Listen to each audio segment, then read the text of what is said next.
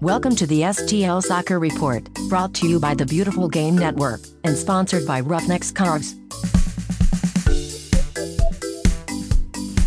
Jeremy, talking first day training, it's not as beautiful as it was last year. Not even close. Yeah, a little cold today, but just good to get finally out on the field, see the pieces, let guys start getting comfortable with each other, and see who did some work in the off season and who's got a little bit of catching up to do. But overall, a good first day with two good sessions. Yeah, doing a little fitness this morning. I heard I missed that, but I got to see some 11-on-11 this afternoon. Yeah. So I think the staff has a good plan for these 2 days here to kind of start developing the base, and then we had have a travel day on Wednesday, and then start up on Thursday with good planning and everything put together to make the most of the time down there. So we'll have another fitness thing coming tomorrow, and then probably another bigger number session in the afternoon as well.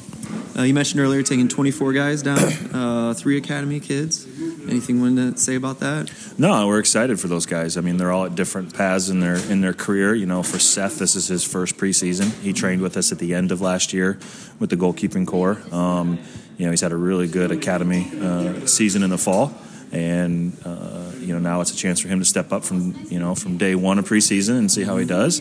And then obviously Jack has been with us, and then for Aiden, he's a veteran. This is his third preseason, so it's good to kind of see them grow and develop and mature, and it'll be interesting to see how they do.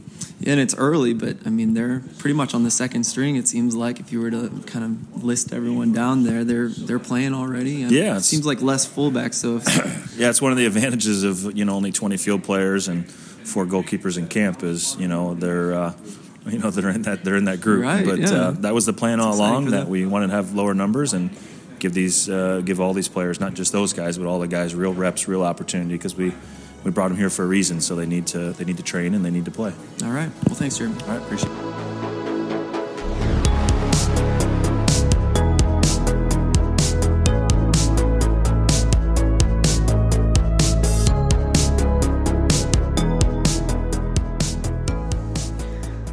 All right, I was talking to Jeremy Allenbaugh. It's kind of become a tradition to talk on the first day of training every year. So far, I've been able to make it every year, and so that's been a lot of fun.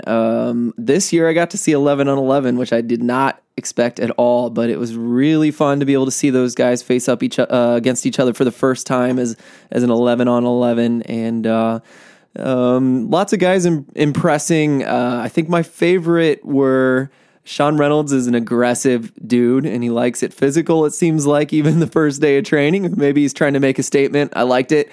Sam Fink looks as intense as if it was the middle of the season, so of course I'm going to like that. The best, coolest attacker that I noticed was Joey Calistri. It looks like he was ready for that first day, and what I liked about him was that he was just ready to get in behind at any moment, and it reminded me of when Matt Spearman was talking about playing in the off season, and Dom Dwyer came out and played, and just reminded me of how he said that guy was always behind him, trying to get in behind as often as he could, always lurking, and it looks like Joey was always kind of ready to go at goal, which is really nice to see as a left wing player. Sebastian was a little bit more perhaps tricky and good with the ball at his feet, hopefully passing. He didn't get to quite show off what we hoped from him last year, but Calistri is a different kind of guy, and I like it so far. So just one day of practice, maybe 20 minutes of playing, so I'm not going to say any more than that because what I already said is probably too much, but at least you guys got to hear a little bit about what I saw, got to hear some names, and that's that. All right, full show today. Let's see what's next. Next is I'm going to talk to Tony Glavin. I went to an indoor game. I went to an ambush game on Saturday, and Tony Glavin was there, and he was willing to meet up and talk to me in the basement or the first floor behind the stands. And that was really enjoyable. He's been around for so long, and he's seen so much and done so much. And the coolest thing you hear in this interview is that it was never about the money, which how could it be? When he started, he never could have possibly thought that he was going to make a big profit on everything he's done. But look at what he's been able to do with such little money. And now with this picking up, he's going to start a women's team out in Cottleville to go alongside the NPSL team on the men's side, outdoor side, and then he's part owner of the indoor team, the Ambush. But now we'll have two WSPL women's teams to go along with Fire and Ice. We have the Lady Lions. So he's going to talk to me about all of those teams and just about soccer through the ages. That was a lot of fun. And then right at the end, I'm going to talk to Ben Goshorn. He talks to me about Charlotte, and he lets me know a little bit about Lewis Hilton. I apologize. It cuts out quite a bit, but you get the majority of everything, and hopefully you can enjoy that and get some things out of it. So without any further ado, this is the rest of the episode. Enjoy now me talking to Tony Glavin. All right, welcome back. We are down on the very bottom floor at the Family Arena. I'm with Tony Glavin now. Sir, it's an honor to talk to you. You have owned and been around soccer on this side of the river, especially for years and years and years now. We had a pretty entertaining game tonight. How was it for you? Yeah, it sure was entertaining. Obviously, result going the opposite way for us, But overall, it's good for the fans, and you want to see these great games. And obviously, you want to win games. But like I say, as long as they're entertaining for the people, and they're going to keep coming back if they see great games like that. Yeah, it was a good crowd. It was a fun crowd. Like I said, the boys put on a good show, especially in that final quarter. It was a lot of fun. Tell me about owning the Ambush now. You used to be a coach, a player, obviously, in the past. How has that been for the indoor game for you?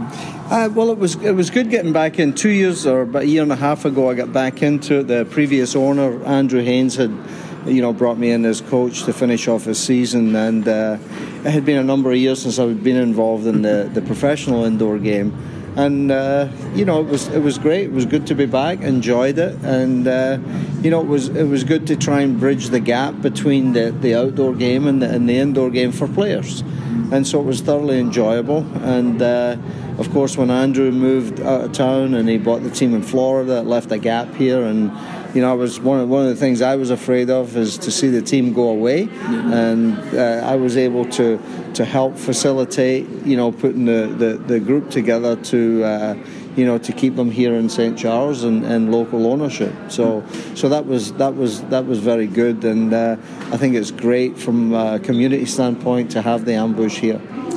I agree, and it's a storied history. St. Louis and the indoor game, it's it's something to be proud of for sure.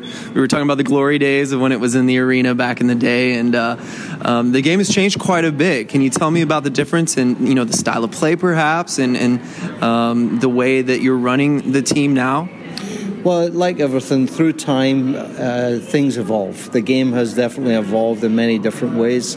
If I go back to the late 70s, early 80s, when the indoor game had started, soccer was still relatively in its infancy in this country. The outdoor league, which I had played in, I came here to play in the old NESL. When that collapsed, the MISL was the only professional league around. And wherever you went, you were playing in front of course, St. Louis had some of the best crowds at 19,000. Cleveland had 17,000. Wichita had a packed house at 10, 11,000. Kansas City, 15,000. And I can go on and on. Yeah. It was very big then, but that was the only game in the country from a professional standpoint. So it carried the game, and you had a lot of quality players that played then, and a lot of new and innovations started then. The game has evolved, from the standpoint, they changed the rules a little bit throughout the years. In the 90s, late 90s, they went to a 1-point, 2-point, 3-point goals, where it changed it a little bit. They reverted back again, and I think they've brought back a lot of what the main rules were back in those early days. However, there's been a few changes that I think have actually helped to grow the game. From the standpoint of players are always going to have new things, new innovations, and like I said, players evolve, to the time. And I think from that standpoint, it's still an exciting game. From the standpoint of it's not the only thing around, because we now have MLS soccer where 12 24, 28 teams, soon to be more than that, 30 and maybe plus in the next few years. You have USL soccer that has about 30 teams. You have NASL that had, I think they're down to 8 teams.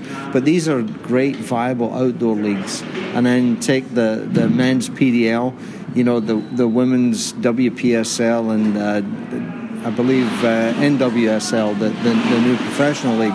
So now the number of leagues that are around is just phenomenal. So, and then of course you get the MESL, Major Arena Soccer League, which there's a place for it. It may not be the top league anymore, which it was back in the 80s, but there's a place, and I think it's going to hold its place here. Oh, that's good. I like to hear that. You mentioned the PDL teams and the WPSL teams. How long, I should know this, but how long have the Lions been around? And tell me a little bit about your experience through the years with the Lions. Well, we had officially committed in 2005, December 2005, where we announced the team. And we started playing in the summer of 2006. So we're coming up for our 13th season playing. So, well, for years you were the only outdoor soccer league. It was the highest level that St. Louis could see. Correct. And the one thing that we hold today is that we're the longest serving soccer franchise in the St. Louis. Coming up for our 13th year is tremendous. It's really quite a feat. So we've kind of held on. Yeah. And it's great. The league is still growing, and it's a great thing for young players.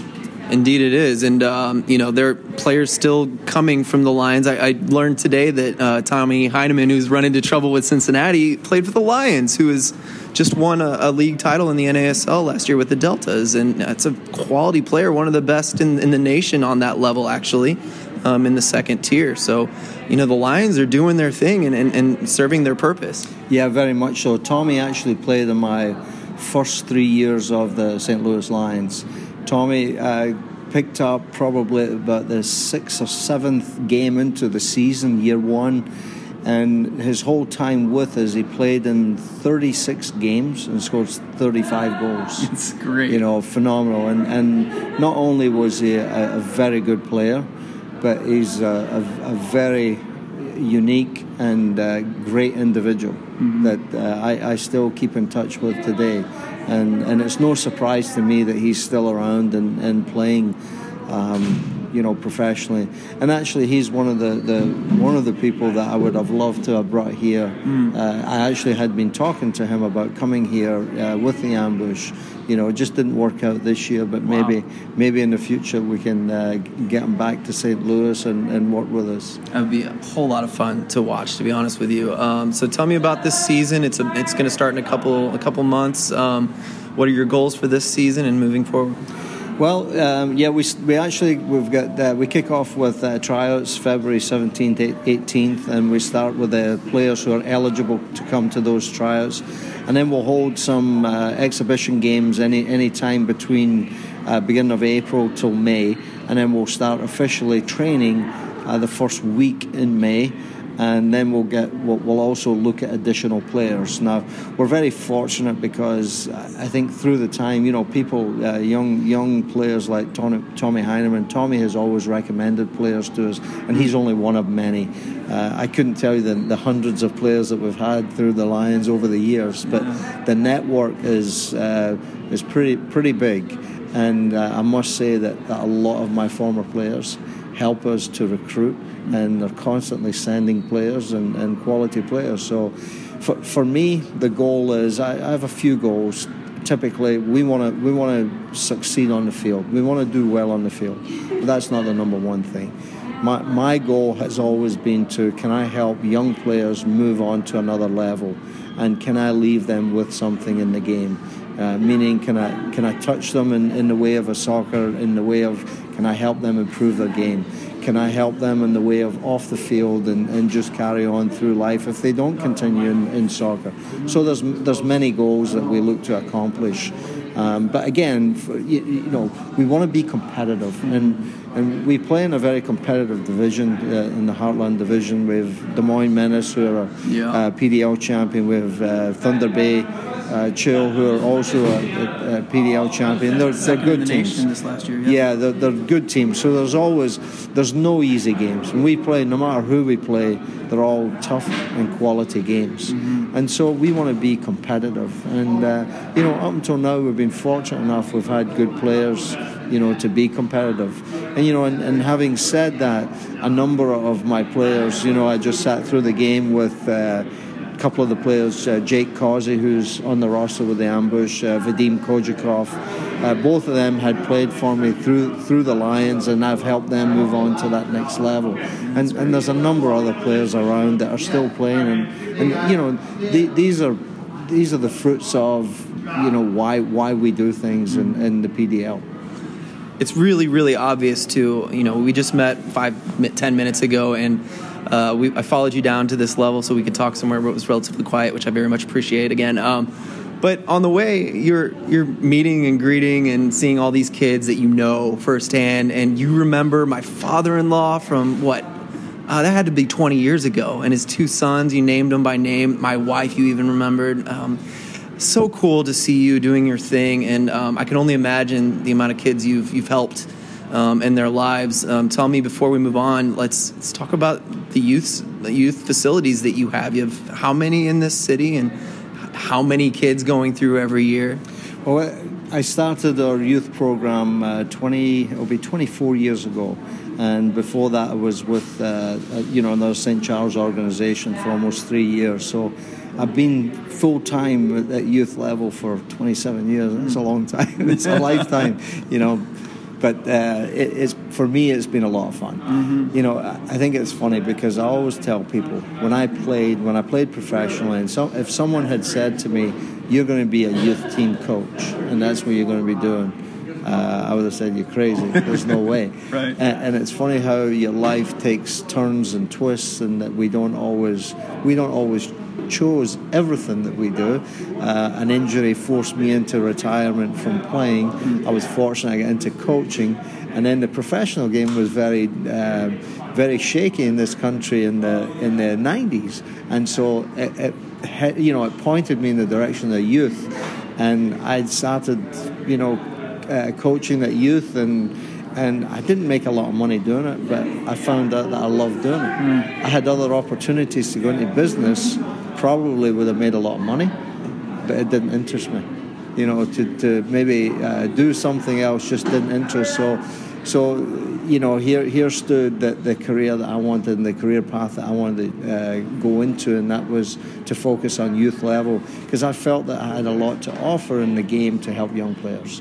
And from there, I put together and that evolves too. I put together a 10-year plan to create a youth program, to build a men's and a women's program, to build a facility, and to build from there. And here 24 years later, we've come a long way. Still a long way to go. I like that. Still a long way to go. There's always room to improve in whatever we do in life. I want to hear especially about your WPSL team you just announced last week. Is it the Lady Lions, right? And obviously Fire and Ice had a great season last year, and you'll be competing in the same tier as them. So tell me about that team. We're actually very excited to have announced the WPSL, because it was again one of my original goals. I always said I might not be we might be the first one. It might not happen right away, but we'll eventually get there. And that's what's happened with the women's team. It's taken us 12 years down the road since the men's PDL, and people sometimes ask questions. Well, why? Well, there's two things: the time that it takes to put into an adult program, a men's or a women's program, is very time consuming. And I had started, because the PDL was the biggest league at that time, and I felt that was the best chance we had of starting a program, which we did. And it just takes so much time. It consumes a lot of your time. Well, I'm very fortunate in the organization. The people that I have within the organization have committed their time, because I know that I couldn't put 100% of that time into two teams. You can do it with one team and help with the other, but I've got great people in Jeff Lorimer, who's my assistant director, Kevin Hecht, who is general manager, and I might add that Kevin is a volunteer, but a great businessman and very instrumental in helping me put this together.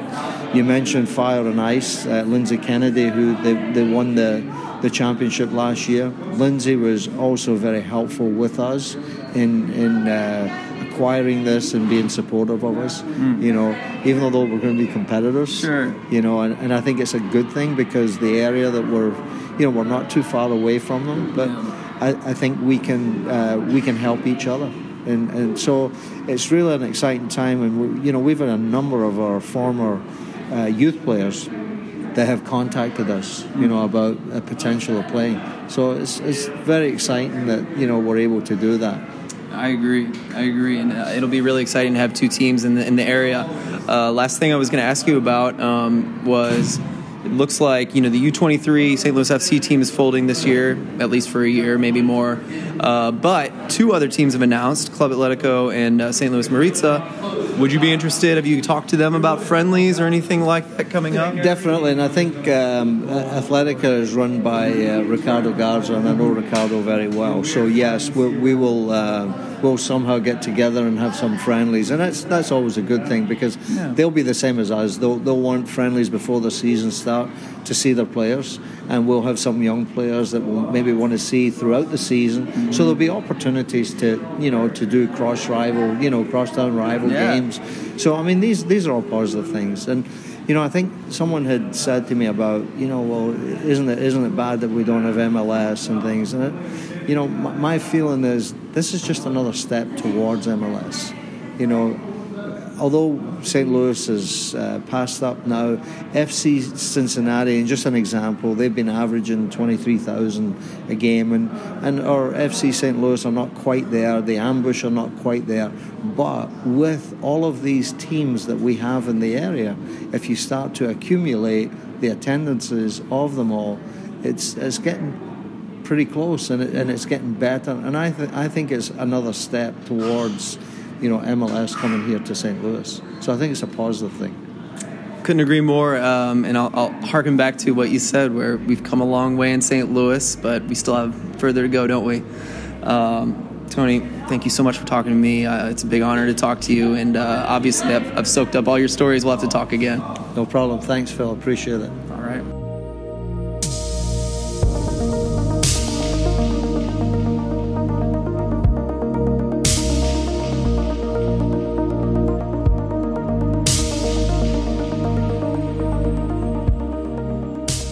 All right, welcome everybody. I'm not sure if this will be part of an official show or a standalone interview here, but I have Ben Goshorn from, now I'm going to blank on what is your podcast? Tell me all about you. It's the podcast I do is called Talkin Jacks. Thank you. It's very specifically about the Charlotte Independents. We really don't talk about anything else. I mean, we'll talk about league news and matchups and things like that, but we don't touch MLS. That's something we were trying to decide on from the get-go. Yeah. Unless we don't talk about EPL or really anything like that. But we started that probably almost midway through last year, and it went really well. I done some writing for Soccer and Sweet Tea, Carolina focused soccer blog, I guess you could say. I've done for writing is about the Independents specifically, but right on. Yeah. And I always mix up, what is it? Jack's Militia. They came out with that shirt this week, and I've been watching all their things coming out this week. So I always confuse Talkin Jacks with Jack's Militia. So, but yeah, the sixth knuckle on Enzo. On the t-shirt. Really fun. Did you see the original though? Because it looks like he's got a sixth knuckle. It's really does. Crazy. I think it might be biologically sound somehow, just for him.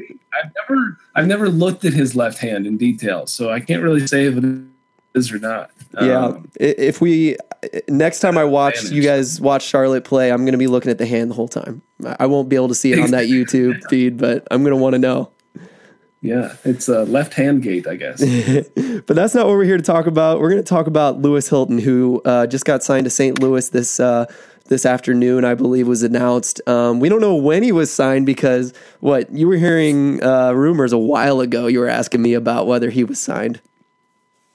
It was like months ago. Might have been. And I've heard different things, and I was still crossing my fingers that we were going to get him back because he's good player for us. The first year he played for us was not last year, but the year before. And he was essentially a man off the bench. But he would come in, and he's got such a motor that it's really hard to. And he's a shorter guy. He's not a big body midfielder or anything like that. But he's been a really important piece for us. And he different roles for us too. He's not. I wouldn't think he's really a selfish player at all either, which is really helpful, especially in the scheme we've Coach Jeffries, where there's a lot of passing in the midfield. Towards the end of the season, he was one of our main hold-up defenders or hold-up midfielders, really, when we didn't have June Marquise Davidson. And he was averaging like 50, 60, 70 passes a game. Nice. He's the passer too, which is really nice. He's more of an attacking midfielder than a defensive midfielder, but he can really do everything is what's nice. He's fan, honestly. Nice, yeah. I mean, some of the quotes that Anthony Poulos was giving for the article on the announcement was mentioning his creativity, saying he's technically gifted, good at set piece delivery. Did he take any set pieces? Maybe some further ones out? I figured Enzo took most. I would not think about that. Yeah, he's it was back and forth between him and Herrera, but there was definitely some times where he put a ball in the perfect spot. There wasn't anybody there. But he is, now that I think about it, yeah, he is a pretty good set piece guy as far as setting somebody up more than when it is a little distant. He's pretty accurate, I would say. Yeah. Yeah, and in college he got a ton of assists to go along with the goals that he got. Granted, that was a pretty low level of college play there, but I meant to look up his stats. I didn't see how many assists he got with you guys, but 7 goals in 57 appearances. He played a lot of games. Sounded like at first off the bench, but are we looking for his ability to pass more so than his goal scoring? It looks like, not that he can't. I would think so, yeah. I mean, but really, he wasn't. We needed to rely on him to score goals. Mm-hmm. I mean, for reference's sake, he scored our first goal last year, if I'm not mistaken. Oh, interesting. He's got a rocket too. So it's one thing to watch out for him. He's not afraid to take the shots. Nice. Okay, too.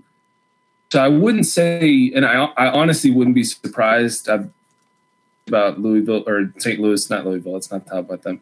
I don't know when I said that. St. Louis's scheme, but I feel like if he's in a more open role, that he'll be more of an attacking than a defensive minded, and he can too. That's one thing that's really he's really quick. He's really quick on the ball, and you'll watch games where he. Later in the season when he did have those 50, 60, 70 passes a game, and it would still be the 80th minute or so, and he's still running full speed. So he'll give you 90 minutes consistently if he needs to, but he's really also good off the bench too because he's running faster than anybody can watch. And it's a really big X factor for him. It's to replace him. When I heard the rumors, I was really sad because we've kind of seen him progress too, which is really nice. St. Louis is getting a really good player in the midfield. There's no doubt about that. Nice. While you were talking there, I was able to figure out that he got 1 assist last year. So it looks like we may not be looking for assists from him, but maybe so. One thing I wanted to maybe ask you about was perhaps he was being overshadowed by Enzo Martinez, who obviously is a great talent and is going to get the ball from everyone on that team. I mean, it just makes sense. You see Enzo open or halfway open, you send him the ball and see what happens. So do you think that's a possibility? Yeah, I definitely think so, and I feel pretty confidently if he's in a position where he needs to be relied on to put shots on target or to be more of an attacking role, that he'll embrace that. And saw too that he hit 46 key passes. I think I just saw last year. Oh yeah. Sure that if my laptop will work. This idiot over here closed down the window. I have no idea why. Yeah, 46. So yeah, and he's like Pula said, he's really creative too. So it's one player to watch too. So it's going to be entertaining to see how he works with St. Louis as well. And I think he can embrace a more attacking role where he's going to be more predominant than on a team with Enzo, obviously. Yeah. And I mean, it says midfielder. I think I asked you this earlier. He plays centrally, pretty much solely centrally. He does. I think he ever played out wide for us, honestly. Cool. I wouldn't say that he can't do it, but I wouldn't necessarily see it in his skill set personally. But yeah, I don't know. Right on. Well, I think that's everything I was wanting to ask you about. I'm excited to get him, and I appreciate you filling us in on what he's like. Anything else you want to say about Charlotte or about Hilton before we go? No, I mean, nothing I can think of, really, honestly. Without repeating myself like 7 times over. Yeah. Sounds good. I think that's good. Well, I'm looking forward to seeing him play. I'll be thinking of you. I'll be talking to you every time he does something good, maybe something bad. Who knows? But we'll see how these teams are built. Thanks for joining me, Ben. I appreciate it. No problem, man.